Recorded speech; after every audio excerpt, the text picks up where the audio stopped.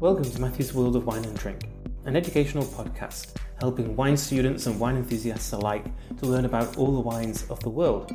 I'm Matthew Gorn, and I'm a WSET certified educator, and in this podcast I explore different wine regions and different grape varieties, and also interview producers from all around the world to explore the vast world of wine.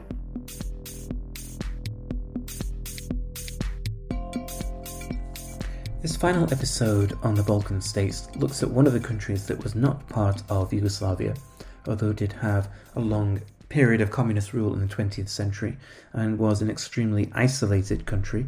It's Albania, which lies on the coast of the Adriatic Sea between Montenegro and Greece, and also bordering Kosovo, and lots of connections with those neighbouring countries despite its isolation in the 20th century.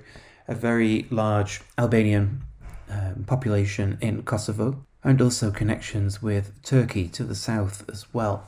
And it does have a long history which isn't really that well known because of its isolation during the 20th century.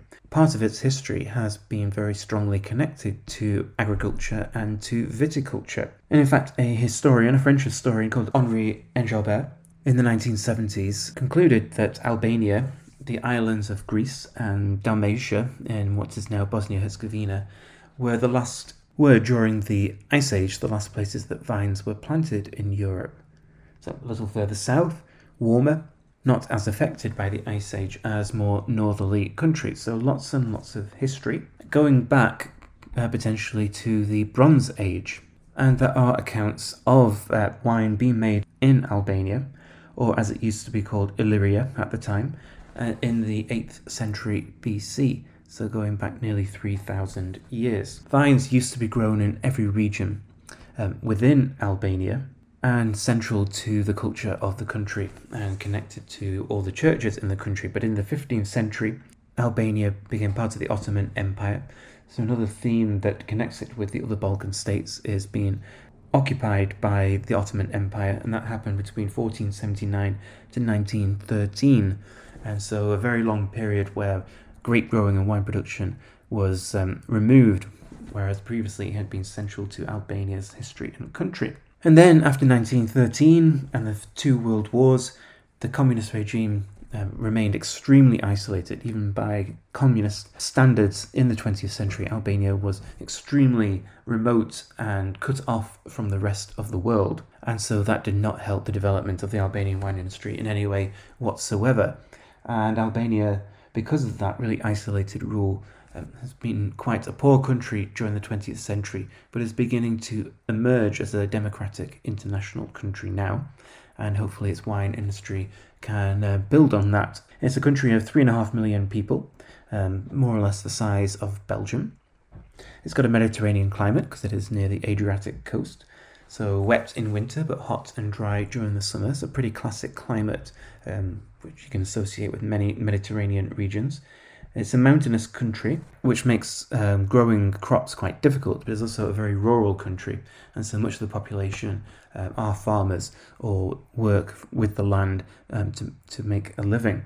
So agriculture is still very important. There are just over 10,000 hectares of plantings, which shows that there is a fairly significant amount of wine made in Albania considering its size. A lot of the vines are trained with the pergola system, so about half of them. And the pergola system is that high training system which does encourage higher yields and also easier hand picking because the grapes are growing just above head height. So very traditional. And find this in Italy and Argentina, old traditional ways of training the vines, which are slowly being eradicated, but still very common in Albania. Almost half of the plantings are to black grapes, about a third to white grapes, and then there's also quite a large amount of table grapes, nearly 20%.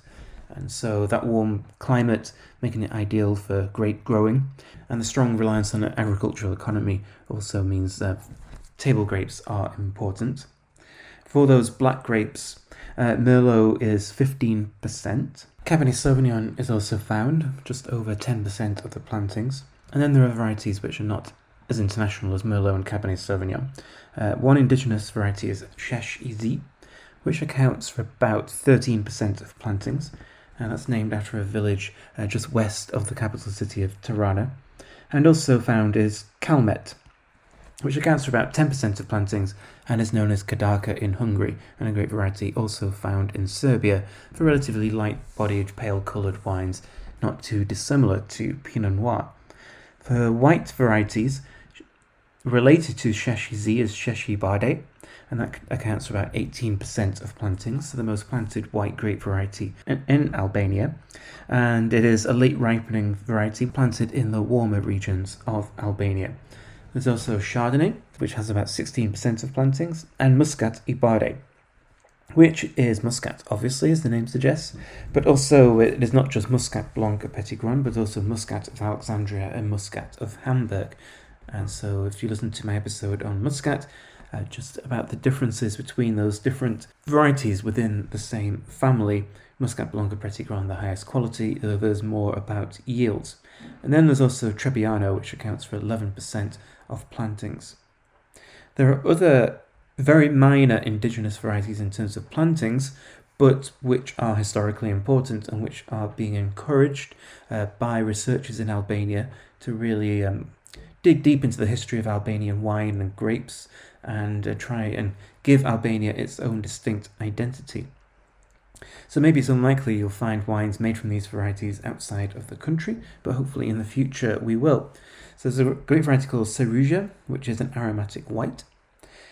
Pulesh Izi, which historically was used for raki, so the spirit which is flavoured with aniseed, which is grown in south-central Albania, and it is being replanted specifically for wine production.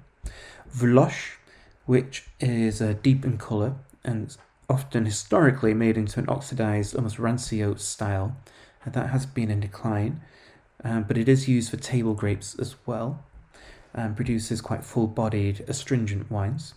Serena Zege, which is planted in the southeast in the cooler regions. And then finally, a white grape variety called Demine e Barde. These really historic varieties, remembering that Albanian winemaking history goes back thousands of years, it's not surprising that there are these unique indigenous varieties, but their cultivation definitely went into decline under Ottoman rule. But you can still find wild vines growing from these varieties, and which are the source of cultivation and research for the future, using clonal selection to find out which of these varieties works best in which regions of Albania. And finally, the main growing regions in Albania are Fier, which is in the north, at just over 1,500 hectares of plantings, Vlore in the south, just over 1,200 hectares, and Elbasan, just over 1,000, which is in the centre. So coastal influence to Albania from the Adriatic Sea, but also a very mountainous country, and the mountains make farming difficult, but it is integral to Albania's culture, and also, of course, helps cool conditions down at higher levels of elevation. So lots and lots of history to Albania, still being re-explored and rediscovered, but definitely the basis for an interesting wine industry in the future. So as with the other Balkan states, although it was not part of Yugoslavia, it was under communist rule, extremely isolated, re-emerging into the 21st century, and hopefully lots of things can develop into the future. So thank you for listening. This is Matthew, and this has been Matthew's World of Wine and Drink.